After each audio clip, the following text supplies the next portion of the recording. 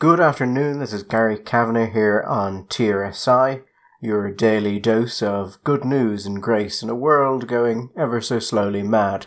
I'm here today with my friend and colleague, Michael Dwyer. Michael? Yeah, it's not daily and the world is going mad very quickly. Other than that, I join in and associate myself with your comments. You're right, we don't go out daily. It just feels like... Yeah, I'm sure just to everybody.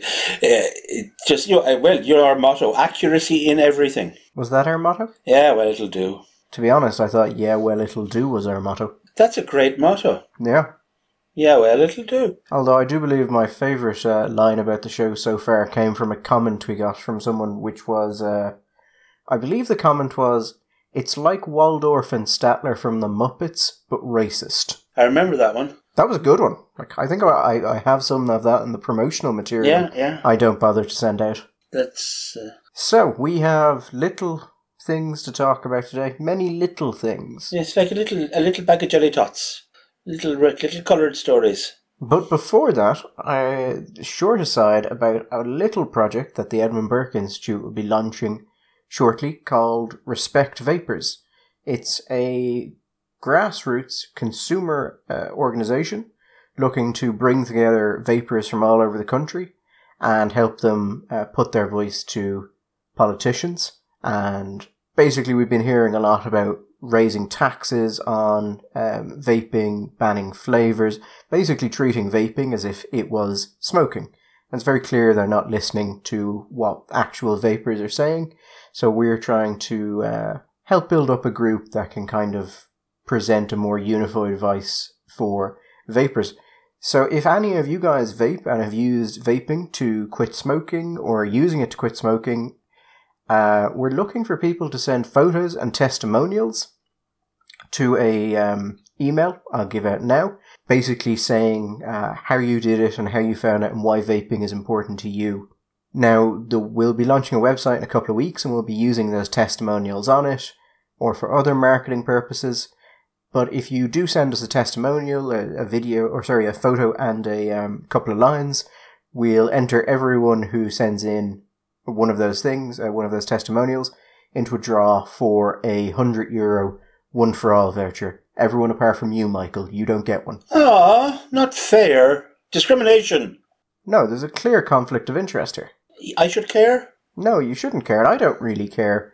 But, we've got to make this thing seem on the level. Why? Nobody believes it is. These people are cynical, deeply, deeply cynical people, or else they wouldn't be here. All I've got is an image of a long-time listener with a child, and the child telling that listener that the child loves them, and the listener looking down saying, "Oh, do you really? That's just what your sort says." It'll be the likes of you.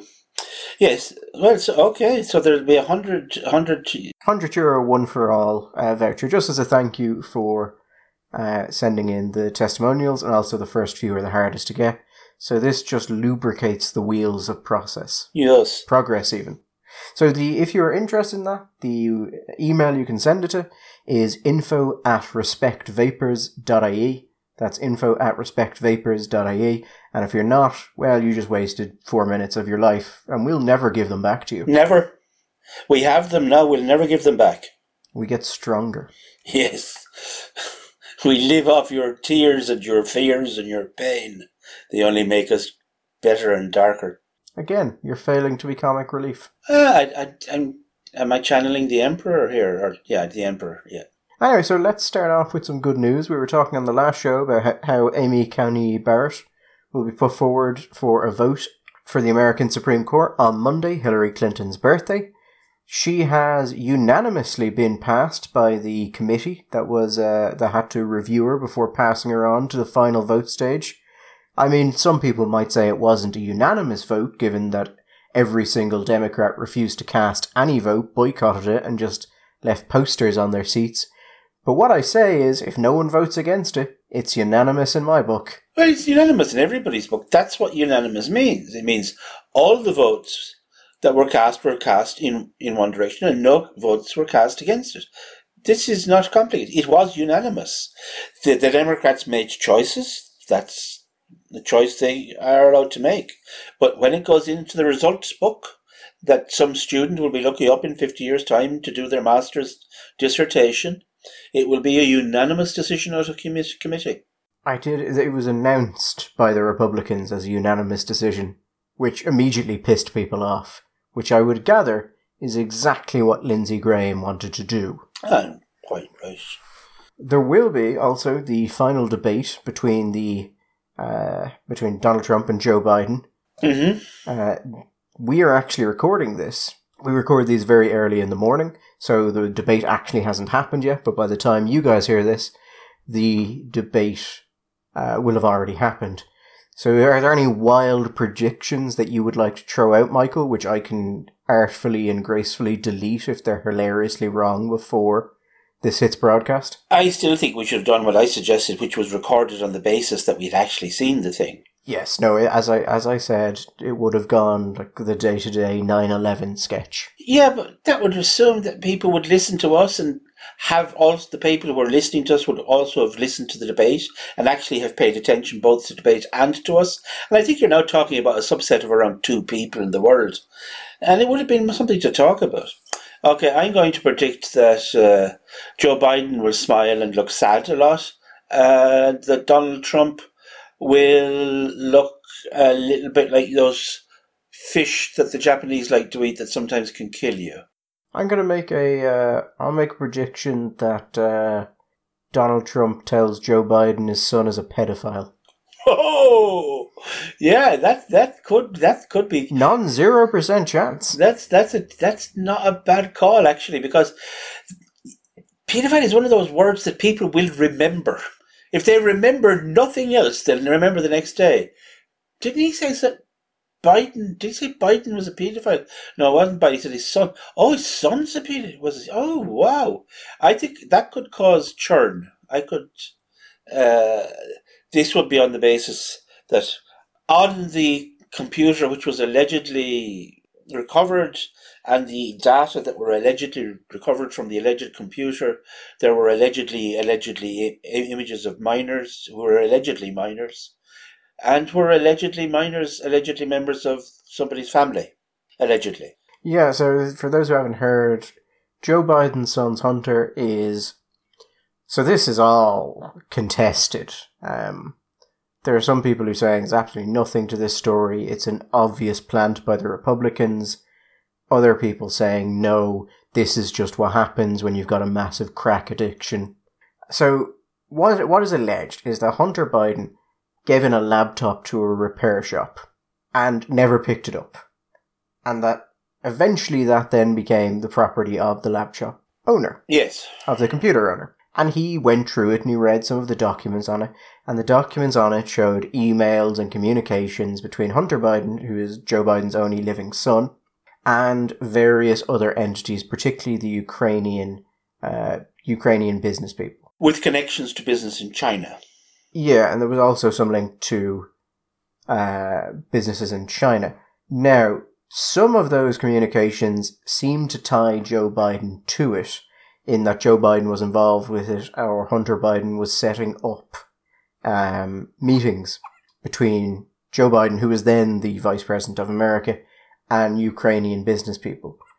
Now, that has gone in a very weird direction. Earlier today, someone who is mentioned in one of the emails was reported to by Fox News have come out and said that yes, he was the person in the emails, and that the emails do refer to Joe Biden, and that he's willing to give his electronic devices over to the FBI for scanning. Now, the FBI is looking at the email, but it's a bizarre thing, because it turns out that, the computer store he dropped the laptop in was nowhere near where he lived, and there's a load of weird stuff about it that you'd look at and go, but why would someone do that? But on the other hand, Hunter Biden has a very public, has had some very public issues with alcohol and drugs. Yes. So... Which would have to make you say, well done to those Ukrainian businessmen for winning, for taking a chance on a young man who's had his problems in the past. And they've looked at him and they've obviously seen, qualities in him, Gary. abilities, competences, that they're willing to, put their time and their money and their effort into this young man.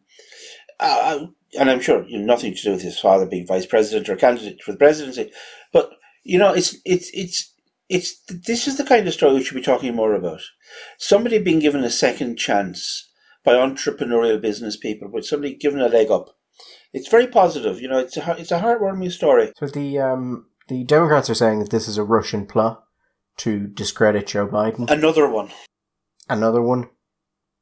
It looks like the FBI don't think that that's the case, and they are looking into it slowly, very, very slowly. Because the FBI, it is alleged by people of ill will, have decided they think that Joe Biden is the most likely person to win this election. So there isn't a great deal in it for them to be seen to be vigorously prosecuting something which might in the end up be bad for Joe Biden's son, if not actually Joe Biden. So that the whole process has been going. Now, it has been alleged that this is all a fiction, and it's been that people have been hacking Hunter Biden's emails and all sorts of, which is exactly what was said. In one of the many, many controversies for odd years ago, when people said people's emails were released, oh no, I was hacked. And then it turned out they weren't hacked at all, and it was all perfectly true and real. It may turn out this is a fiction, or it may turn out that there's nothing but biblical truth here. Question is, will it get out enough? Will enough people believe it? 2 weeks, not even 2 weeks to go. The emails, the hard drive themselves, and whether or not it's true or not is one thing. And I think it's perfectly fine to have skepticism about that, because as far as I know, no independent source has been able to verify any of the metadata or anything like that on the hard drive to ensure they are correct. It's just the FBI who's seen it, and it also very clearly came from the Trump camp. Well, because the FBI Giuliani was involved. Yeah, Giuliani was involved, but I mean, the FBI should normally be considered an independent source in something like this. That's supposed to be their role. They are an independent police force. They're not subject in this to the presidency or to politicians. So, anyway, I think you have, if the FBI say they are X or Y or Z, for the time being, we have to consider that as being a fairly serious, how would I say, endorsement, if nothing else. But what's in it? Lots of dollars being discussed in it. Yeah, so there's mention of Joe Biden and of Joe Biden getting a cut from what happened. Now, whether or not that's true, as I said, is up in the air. Could be absolute horseshit. What has been interesting, though, has been the response of social media and other networks to it. I mean, I heard when the story came out, and I thought it was absolutely nothing. As in, not really. I was aware of it, but I wasn't paying attention to it. And then the New York Post published a piece on it, and then that got taken off Twitter. Twitter actually removed the ability to share the link on Twitter to anyone inside America. It seems to be. Some people say that they could send it inside it, and you appear to have been able to send it outside America, but it looks like there was a control on its spread inside America. And there seemed to be bans from it. Facebook said they were restricting its spread until and that it would be put to their fact checkers. So they're applying it's kind of a lockdown here, isn't it? Yeah, I mean, the New York Post their Twitter account hasn't posted anything in a number of days. It looks like what happened is Twitter demanded that they remove one of the tweets about the story, and they refused, because we were talking about how Twitter makes you delete it yourself just so you're complicit in it. But now it's kind of embarrassing for Twitter, because people are going, so what's going on with the New York Post then? Because it is one of the oldest newspapers in this country, regardless of its quality now. People had said in America, in this country. I think that, the slightly funny thing about it was the day before the FBI had their news conference to say what they were going to say, a number of people had made pretty well the same comment. They said tomorrow the FBI is going to say something. If they come out and they say something about Trump, the following day it will turn out to be the most important news story in the world. If, on the other hand, they say something about Biden, it'll turn out that it was a damn squib and of no interest to anybody at all. So that's pretty well how it's turned out. Yeah, it was interesting in that other media, for the most part, has not covered it at all.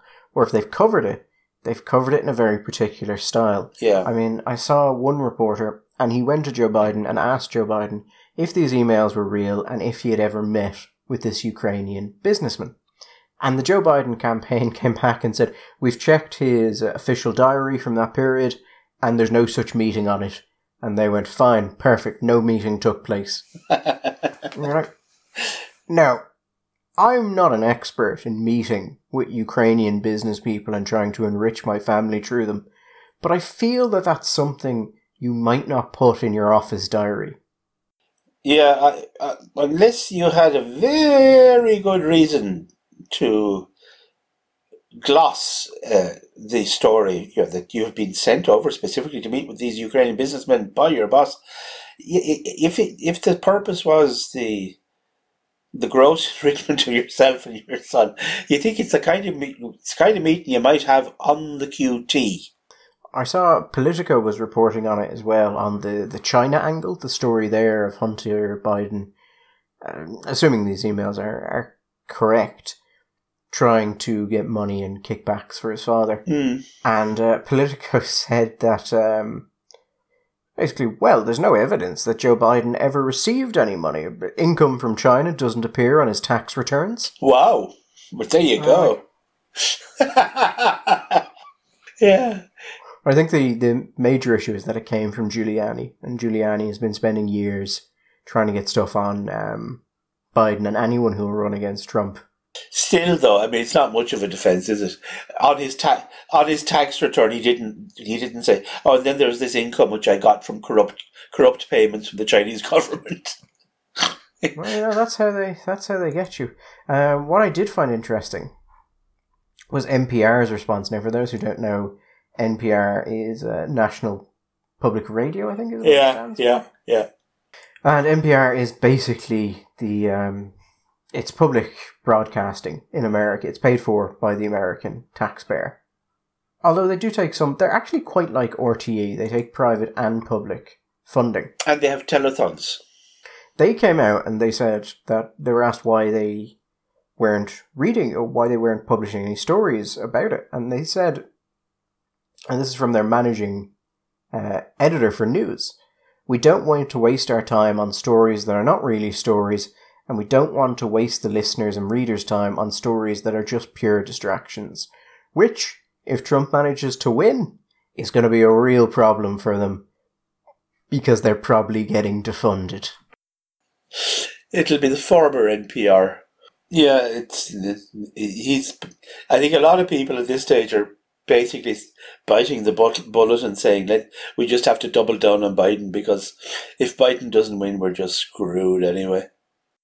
Yeah, so the cordon on this story is actually pretty impressive. So Fox News are covering it, New York Post is covering it, and it's being covered in a couple of other newspapers, but usually only on the fact that on social media this thing seems to be getting freezed out, deliberately so. But it hasn't crossed over into the mainstream at all, so I'm interested in what comes out of this in the debate. Yeah, it seems like if there is anything to this story, and that's a big if there is something to the story, the way for Trump to explode it is to bring it up in the debate. They can't ignore it. There's going to be 30 or 40 odd million, or maybe more, Americans watching it. They'll have to do the reporting. Now they can diss it all they like and dismiss it and just say it was just Trumpism, but he can at least throw it right into the middle of the public discourse and then let people see what they think of it. And then the Washington Post and the New York Times and some the LA Times, whatever, will have to actually take some kind of a position on it. I mean, it's difficult to tell because I've only seen a couple of reporters ask Joe Biden about this. I did see his campaign spokesperson point out that it was taken off Twitter, and that just shows you how little credibility the story has, which is not really how Twitter works. No, but do you not think, Gary, I mean, this is slightly off the point. There's a big investigation going on, a committee into the big tech companies, Facebook, Twitter, Google, and Apple are all being looked for possible antitrust violations and monopolies and things. And I think most of it is bullshit. And I think it's a misunderstanding what the nature of monopoly is, and a misunderstanding of what of this market. Having said that, right now it does feel like the willingness of these social media platforms to, if you like, get their hands dirty, to get actively involved in this kind of stuff, in the culture wars and the political wars, they seem to have just ramped up. I mentioned to you earlier, it's not a big story, but to me it seemed very symptomatic of what we're talking about. There's a fairly prominent American intellectual in the world of YouTubing and podcasting and things, called Eric Weinstein. Now, I think you've come across Eric Weinstein, I'm sure, Gary. Eric Weinstein became a well-known figure because if anybody remembers, I did an interview with a guy called Benjamin Boyce, who has, shall we say, written the story, recorded the story of what happened in Evergreen College in Washington, which was one of these explosions of radical progressivism within the third level, in the third level in the United States, where just these incredibly woke students met an incredibly weak administration, which cooperated with them in creating this pretty scary, fucked up kind of a place. Brett Weinstein ends up being hounded out because he basically refused to submit to a request which he didn't feel was appropriate. Now, the reason Weinstein is interesting is because you know other figures in what's called the intellectual dark web. You've got people like, most famously, Jordan Peterson. Now, Peterson can describe himself in many different ways, but I would say that Peterson is a conservative. He uses the word liberal about himself, but I think Peterson is basically a conservative. You got people like Ben Shapiro, you got people like Dave Rubin, you got people like Joe Rogan. Now, Rogan doesn't fit, obviously, into any particular box, but again, I would say it's a kind of libertarian-y, pot-smoking, with a little bit of small c conservative thrown in there. Weinstein is very different. Weinstein is an eminently reasonable, always nice, solid, old-fashioned left-wing Democrat. He's not a centrist, Gary. I mean, Brett Weinstein, he also has a brother, Eric, who works for, Peter Thiel? He's an advisor. He works, I think it's Peter Thiel. He's an investment advisor. Super duper bright mathematician, slightly oddball kind of a character himself. Yeah, Eric Weinstein is a managing director of Thiel Capital. And an interesting character, but I think he's at times slightly too foily. Brett is this eminently reasonable evolutionary biologist married to, and they are, as I say, Gary, they're not centrists, they're not moderate Democrats, they're old-fashioned lefties. And he has been removed from Facebook. He's been banned. He got the message saying your account has been excuse me, your account has been stopped, and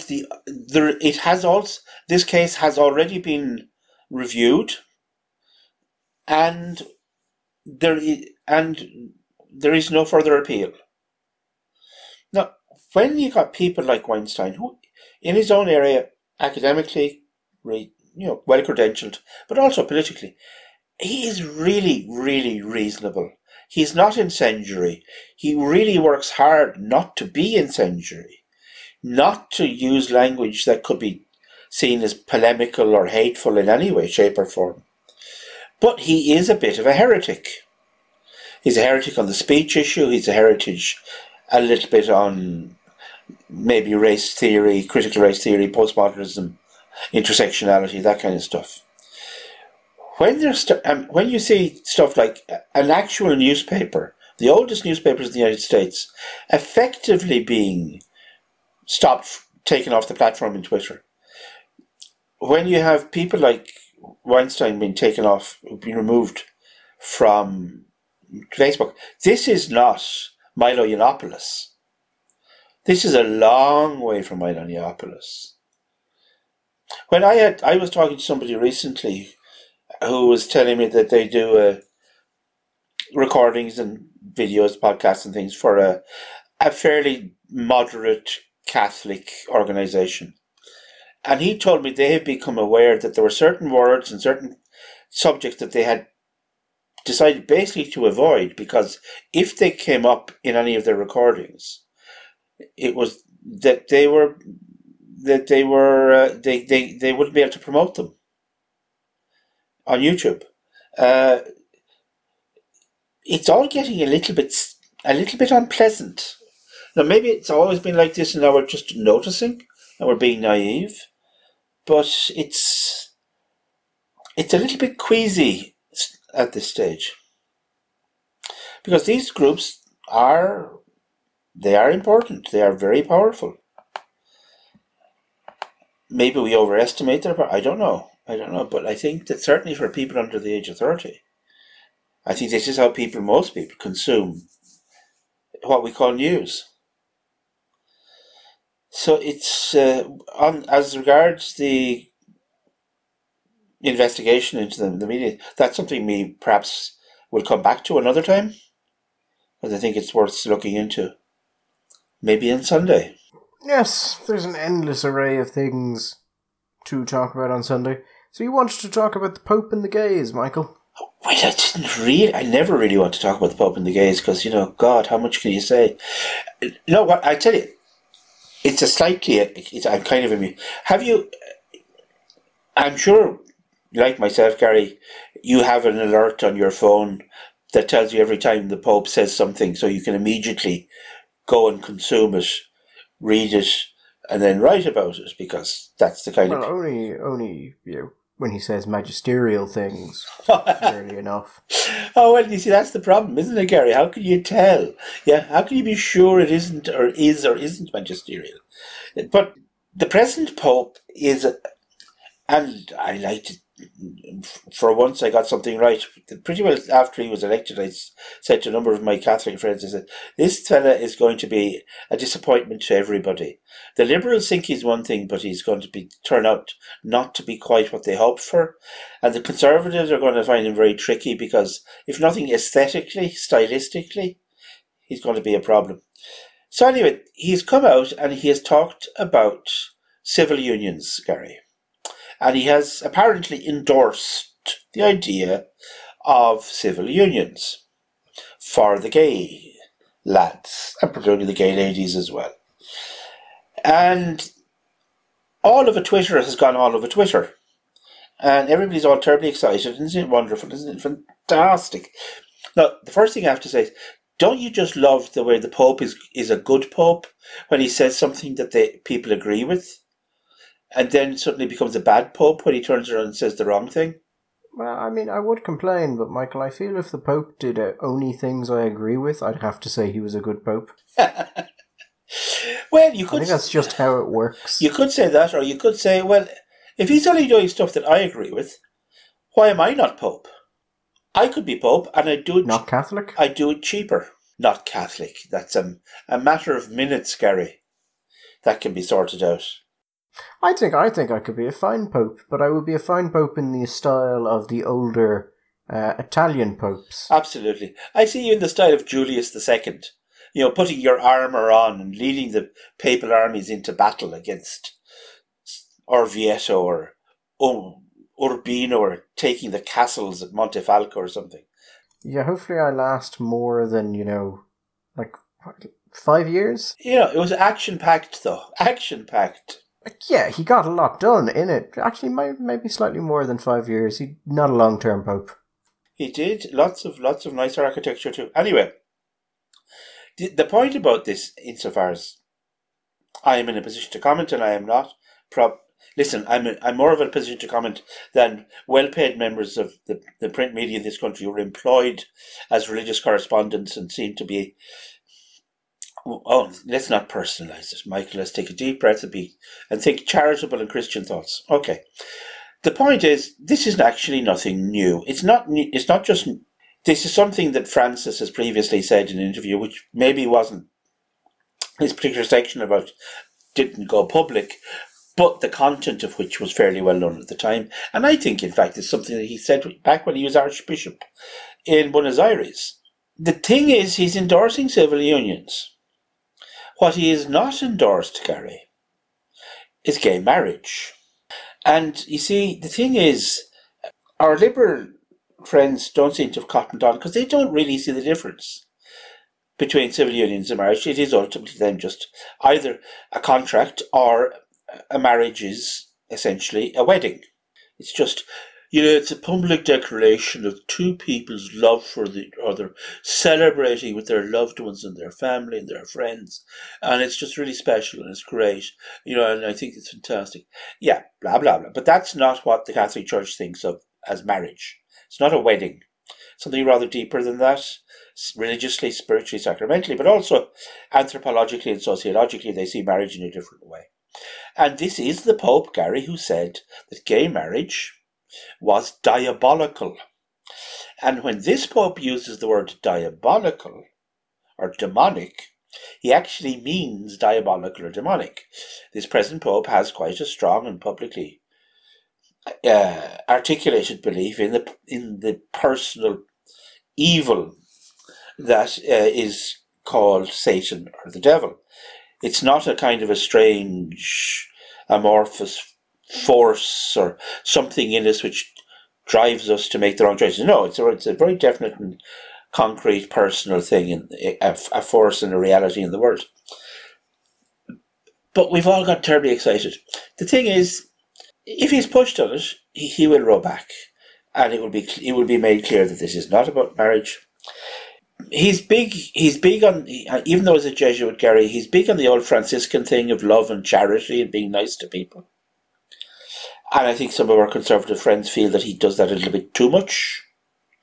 A little bit too much love and not enough justice, not enough prudence and temperance and old-fashioned values.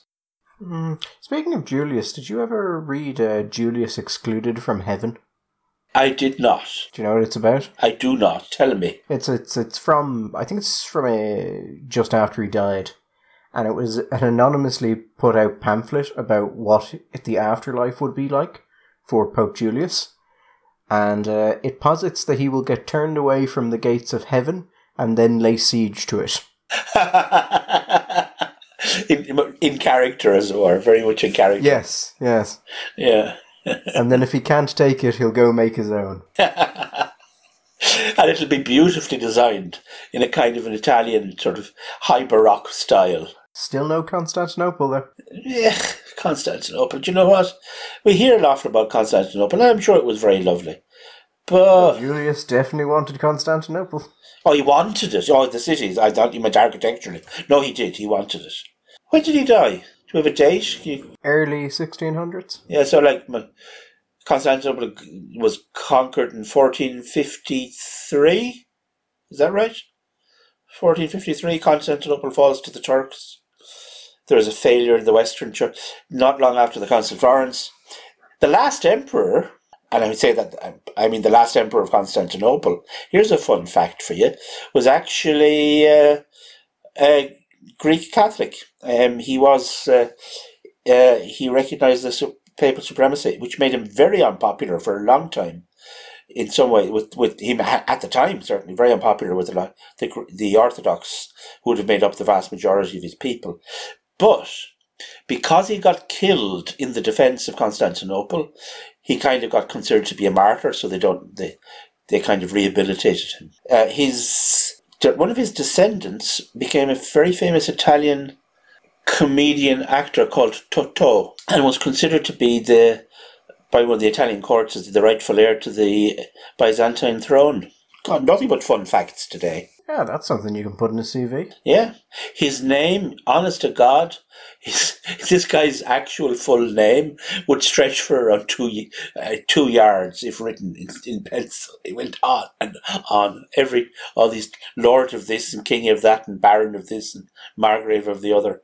Fantastic stuff. Anyway, that's the Pope. He has made this. Everybody's very excited. Whether or not it presages any real doctrinal substantial change, I very much doubt.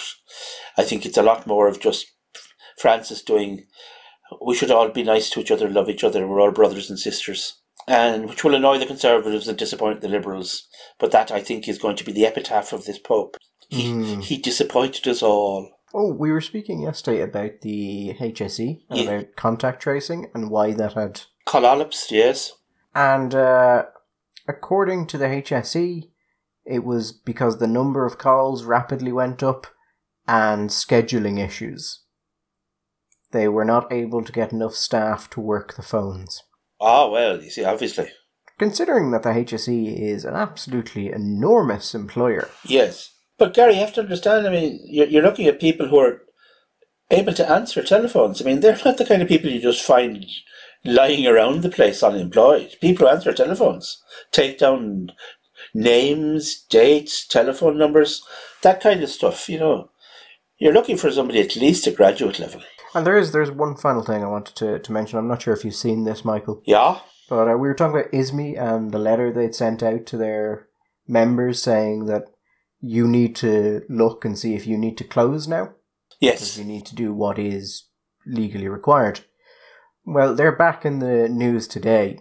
But what it's about is they have a particular problem with what's happening now, because they're looking at, so almost all of their members are closed, particularly if you're selling toys, stuff like that, because they're non-essential goods. Yes. But some of the shops that are open are selling those things now. So they are essential services selling non-essential goods. Yes. And ISME have come out and said that this is, the phrase was red rag to a bull for the stores that have been forced to close. So you have all these small businesses who do toys, clothing, homeware, that kind of stuff. Yes. So they can't open, but they're seeing these large multinational stores, or just large retail outlets, that are now selling what they would normally sell. And they are saying that ISME's quote was that it's the small guys are getting shut down by government, and at the same time, government is allowing large billion-euro businesses to continue trading. And I don't understand what the long-term objective here is, unless they want Main Street Ireland to have tumbleweeds blowing through it in the new year. And this came from Aldi yesterday, had a toy sale. So that kind of pissed them off. Yeah, it's hard to know which way to go on this one, because, as in, what do people want? There have a number of shops apparently have started selling masks and things like that. Masks, I don't know, hand sanitizers, things associated with this. And they're using this, shops or businesses, as an excuse to say, okay, we do this, we are there for an essential thing. It's not actually our core business. We can stay open, and people are giving out about this. And I thought, and it seems to be, I can't quite get the argument. We want more shops to close, so we have to crack down on this. Now, I don't know, did you say that you saw in England, or the United Kingdom rather, I should say, Wales has gone into lockdown, and the United Kingdom, and in there, supermarkets have been told that they are only to sell essential items. So I don't know if that isn't perhaps what ISME are looking for the government to do here. I would be. Well, you see, Michael, here's. We were talking before about things that someone says, and you don't want to kick them too hard because you assume that reporters have left something out of it. Yeah. But here's a quote from Leo. So Leo responded to this concern by saying that the government had gotten a commitment from the retail industry that it would not take advantage by selling products that are not part of their normal sales and that department stores would cordon off the areas where they sell clothes. What? So it looks like what's actually happening here is this stuff about essential stores isn't essential stores at all. It's essential goods. So if you're a shop that sells food and something else, you are actually only allowed to sell the food. But, this is heady. So this is Stephen Donnelly is saying, this, it's not fair that this is happening. And he says, I want to clarify for the House that it is not so much that the stores are deemed essential, but that the relevant goods are deemed essential. A store cannot sell food in one part of the store and clothes in another part of the store. And then he gave an example of a sports outlet that had started selling masks and things like that, so that it could open and then sell its normal stuff. And he said that's not allowed. They would only be allowed to sell the PPE, but not the sports apparel. But presumably, these people will be allowed to sell their goods online. But not in store. But not in store. So I can go into... to hell with it. We're all very free and easy here. I can go to Tesco's, right? And I can go to Tesco's and I can buy my groceries in store in Tesco's. But if I want to buy if I need socks, and if I don't have socks, I would say that socks are actually essential, and other things like socks. You have to have them. Then I have to go and buy them online from someone. Like, even though I'm in the shop, I can't buy them in the shop, no matter whether or not. I think I would have thought clothes were kind of fell into the category, clothe the naked. But you were wrong, Michael. But I'm obviously. This is just nonsense. I mean, I'm sympathetic, I suppose, to the ISME, but the small retailers, but they are going to be going online. I mean, this is the. When you start to do this, if the government starts to do this, they're going to start to. It's going to be like a bunch of medieval scholastic philosophers sitting around trying to decide on needles and angels dancing on heads of pins and things. Because you can have that, but you can't have this. Will there be a distinction between hardware? That's hardware, but no, that's not really hardware. So you can't. Hardware shops can open, can't they? Michael, I don't even know anymore. I don't know. I thought I understood the essential stores, but now it's not essential stores. Now it's essential goods, and I absolutely, by the way, take Ismi's point. You have stores that are open purely because they sell one product, and are now being allowed to compete on another product while every other business in that area is closed. And that seems to me a regulatory issue. But I don't know what the solution to it is.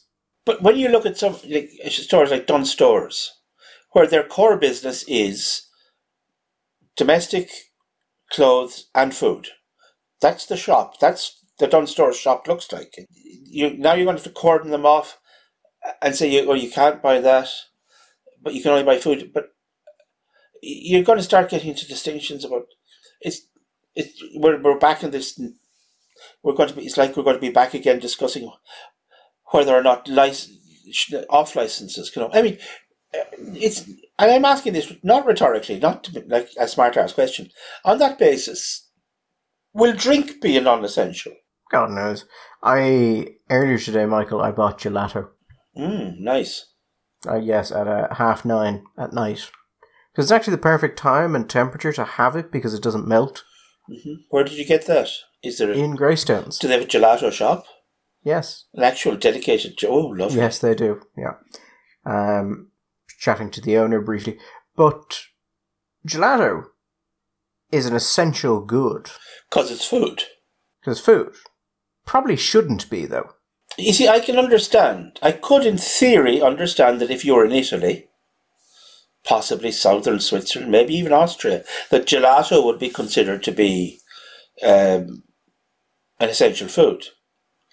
I like the fact that, for example, under the Italian tax code, I once asked an accountant, why doesn't wine attract this tax which goes on?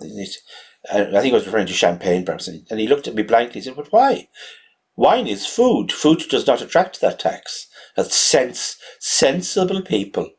Proper, intelligent, sensible. Wine is food." However, I don't think wine is food here. Gelato definitely is food, but is it essential food? But then so you say, okay, no, gelato is not essential food. But if you go to, but I will be able to buy Häagen-Dazs or Ben & Jerry's not that I would ever buy Ben & Jerry's. Michael, none of this makes sense. It is a Kafkaesque bureaucratic nightmare.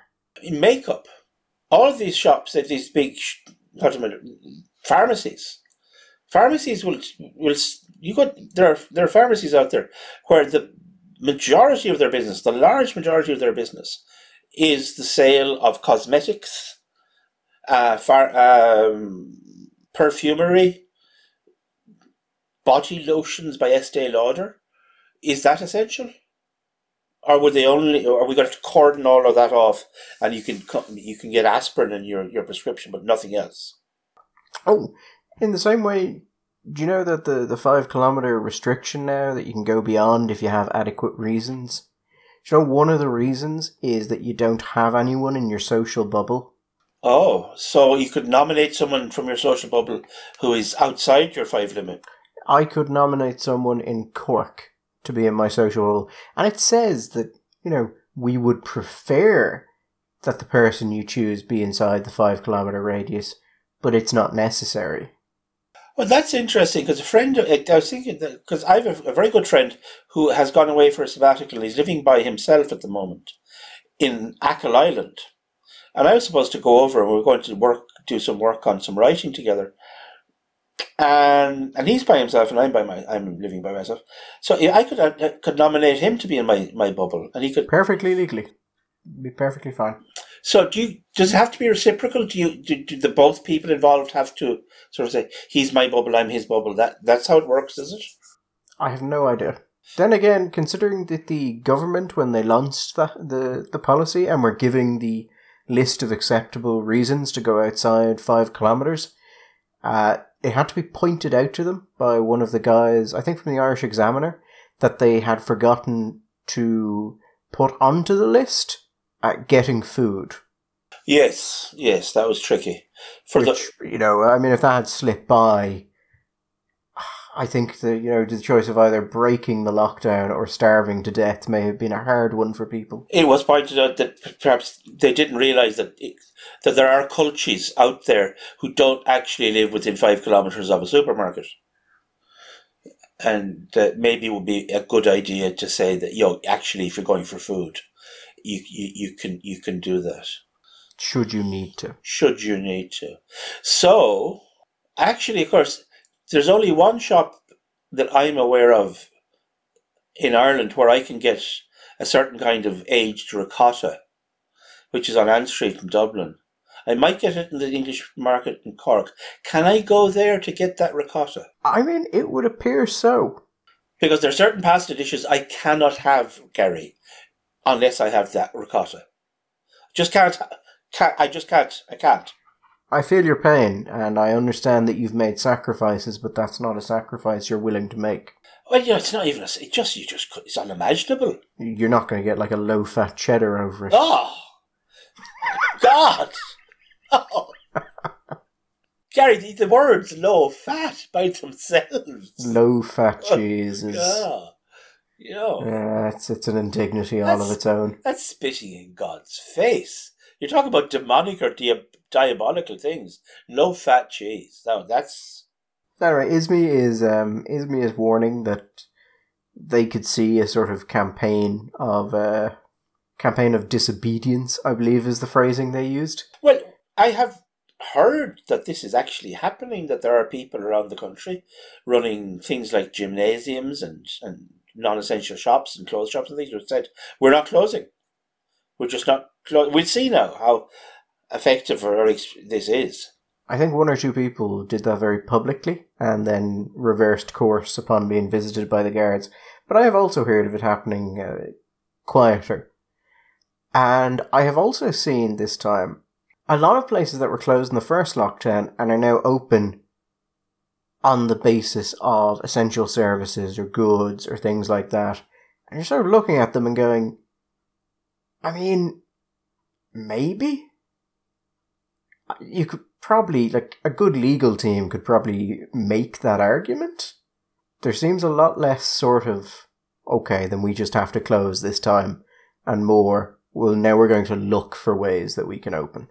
I suppose the thing is, on one side of it, the retailers would say, and they're right, is that if you actually look at all of the studies that have been done at where infections take place, retail outlets are way, way, way, way down the list of places that are considered to be dangerous or opportunities for contagion.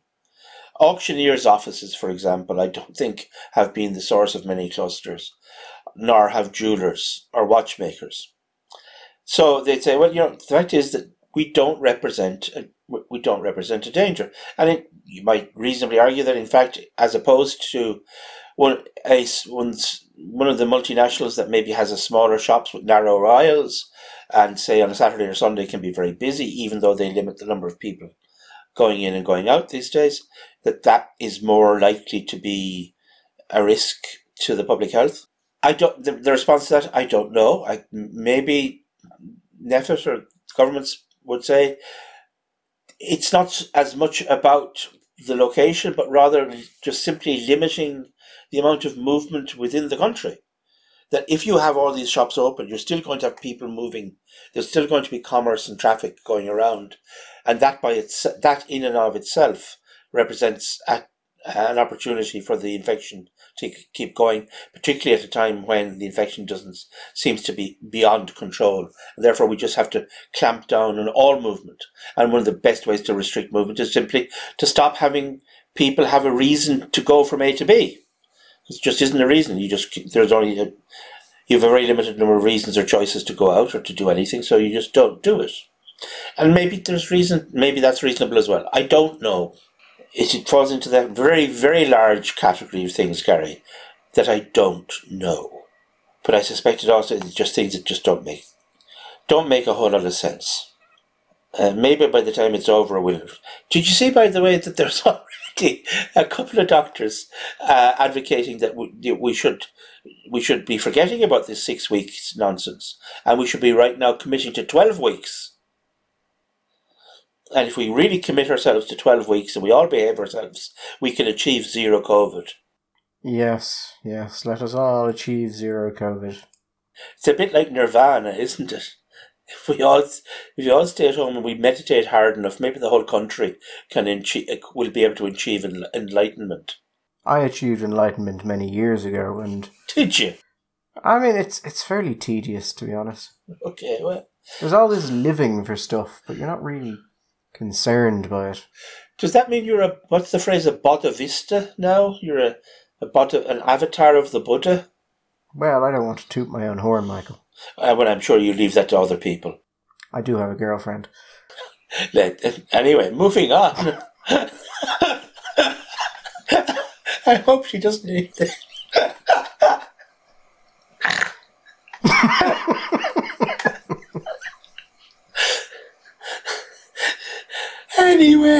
Anyway, that went from enlightenment. That went sideways quickly.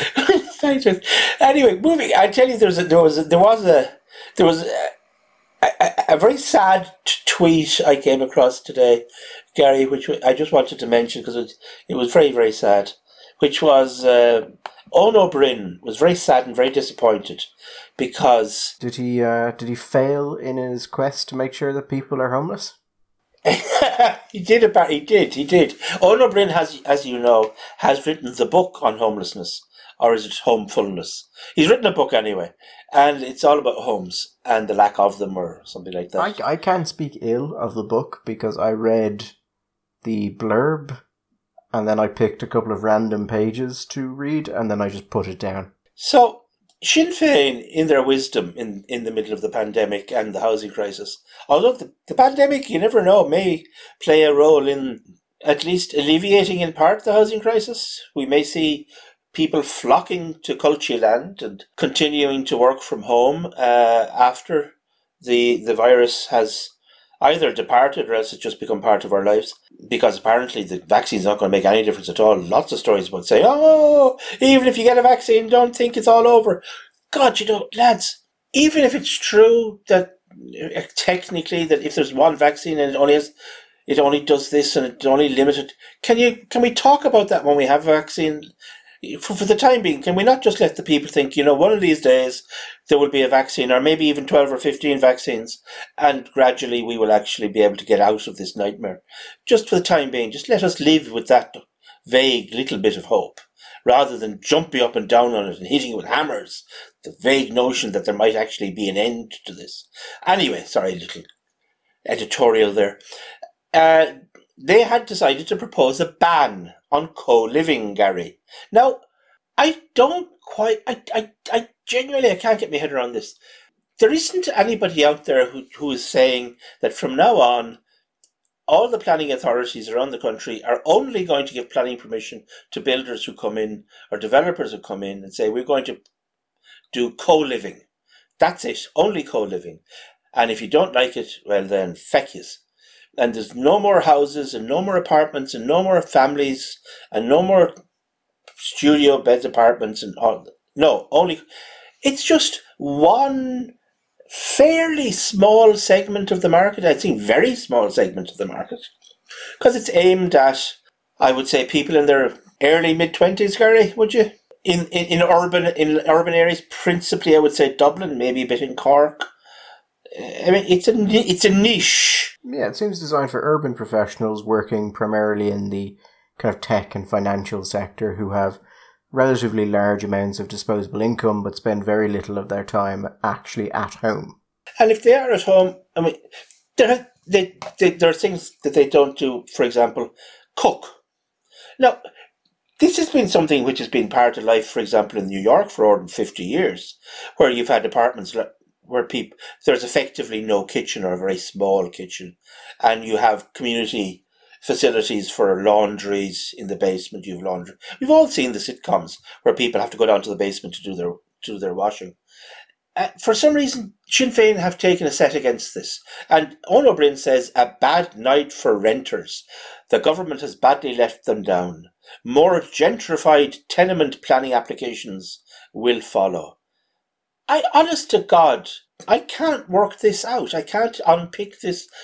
I'm trying to see the side of the argument, and it eludes me, Gary. Help me. Steel man the argument for me. We had Micheál Martin come out and say that there is a risk that these become modern tenement buildings, and you just sort of go, they're very expensive for tenements. Yeah. I mean, tenement buildings were cheap, whereas, and you stacked per people in them, which per people can't afford these apartments. So, I'm not sure what he thinks will happen there. The whole point of the tenement was you took a house, which was originally a very fine Georgian villa in town, and into each room you stuck a family or two families. So you'd have 20 people living in a room, and they all shared one bathroom, one closet out in the yard, and maybe there was one place where they could boil a pot or something. That is not what we're talking about here.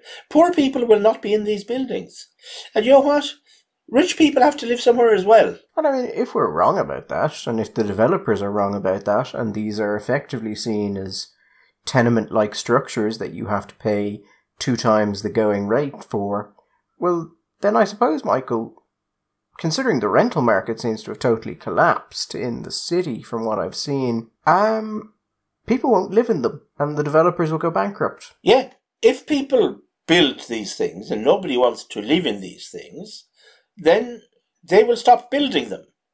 That's what happened. It happened with the Ford Edsel. It's happened many times. Clive Sinclair built an electric car. It was enormously exciting at the time. Then nobody bought it. Do you know what Clive Sinclair did? He stopped building electric cars. And that's a very, very ancient example. But you don't need to have a piece of legislation. And if people want to live in these things, well, why shouldn't they? What is so morally reprehensible about it? I am baffled, but I don't see that how it helps anybody. This line on gentrification, whatever, gentrification, let's assume that is entirely a negative thing, because that appears to be what Owen O'Brien thinks. These tend to be quite tall structures, and they're quite small apartments. Yeah. Which would indicate that they have a fairly high level of density. Yes. Which would indicate that, if anything, they would concentrate gentrification in a small number of areas, thereby limiting gentrification to other areas, because so many people can fit in them. But what's wrong with gentrification anyway? Well, I don't know, but I'm just assuming he's right. Even if he's right that gentrification is a bad thing, these hotels don't seem to increase the risk of gentrification. And anyway, this is all a meaningless conversation, because we know that regardless of what happens, any Irish politician will talk at length about homelessness and how terrible housing markets are and things like that, and they'll put in place their lovely policies, and then the very first time someone tries to build something in their constituency, the TDs and senators will put in a note of concern, which means they don't actually complain about it, they just note some things they have issues with, and they want future work on it, and then the party's councillors will use that note of concern to develop actual objections and rip the development to fucking shreds, so that nothing ever gets built. And if that fails, of course, they can always get onto An Taisce to have a secret meeting with the planners where nobody else gets in to express their concerns, and then you go back and say, sorry, you've been refused. Why have you been refused? Well, we can't really tell you that. You haven't won the game of planning, because the game of planning is you're given an envelope and you have to guess what the planner's objections could possibly be to you building there. And if you get all the answers right, well, then you win the prize of planning permission. But sometimes if you don't get them all, well, you have to shake hands and say, well, thanks for playing.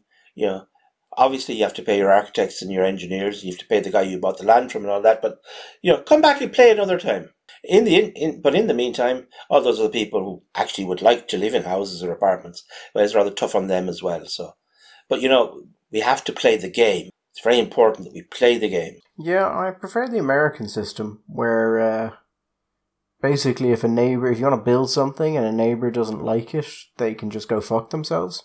Well, it's not. Well, it depends on where you are in America as well. I think there are local planning ordinances, and strangely, those ordinances become thicker and thicker and more dense the more left-wing or progressive the city you're living in is.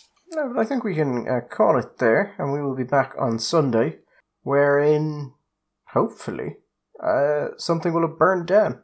Well, that's a cheerful thought, and we will maybe be able to have even more intelligent conversation about what happened in the debate tonight. The news is always a great thing to be doing, because if something terrible happens, you get to talk about it, in which case you've got stuff to do for your job.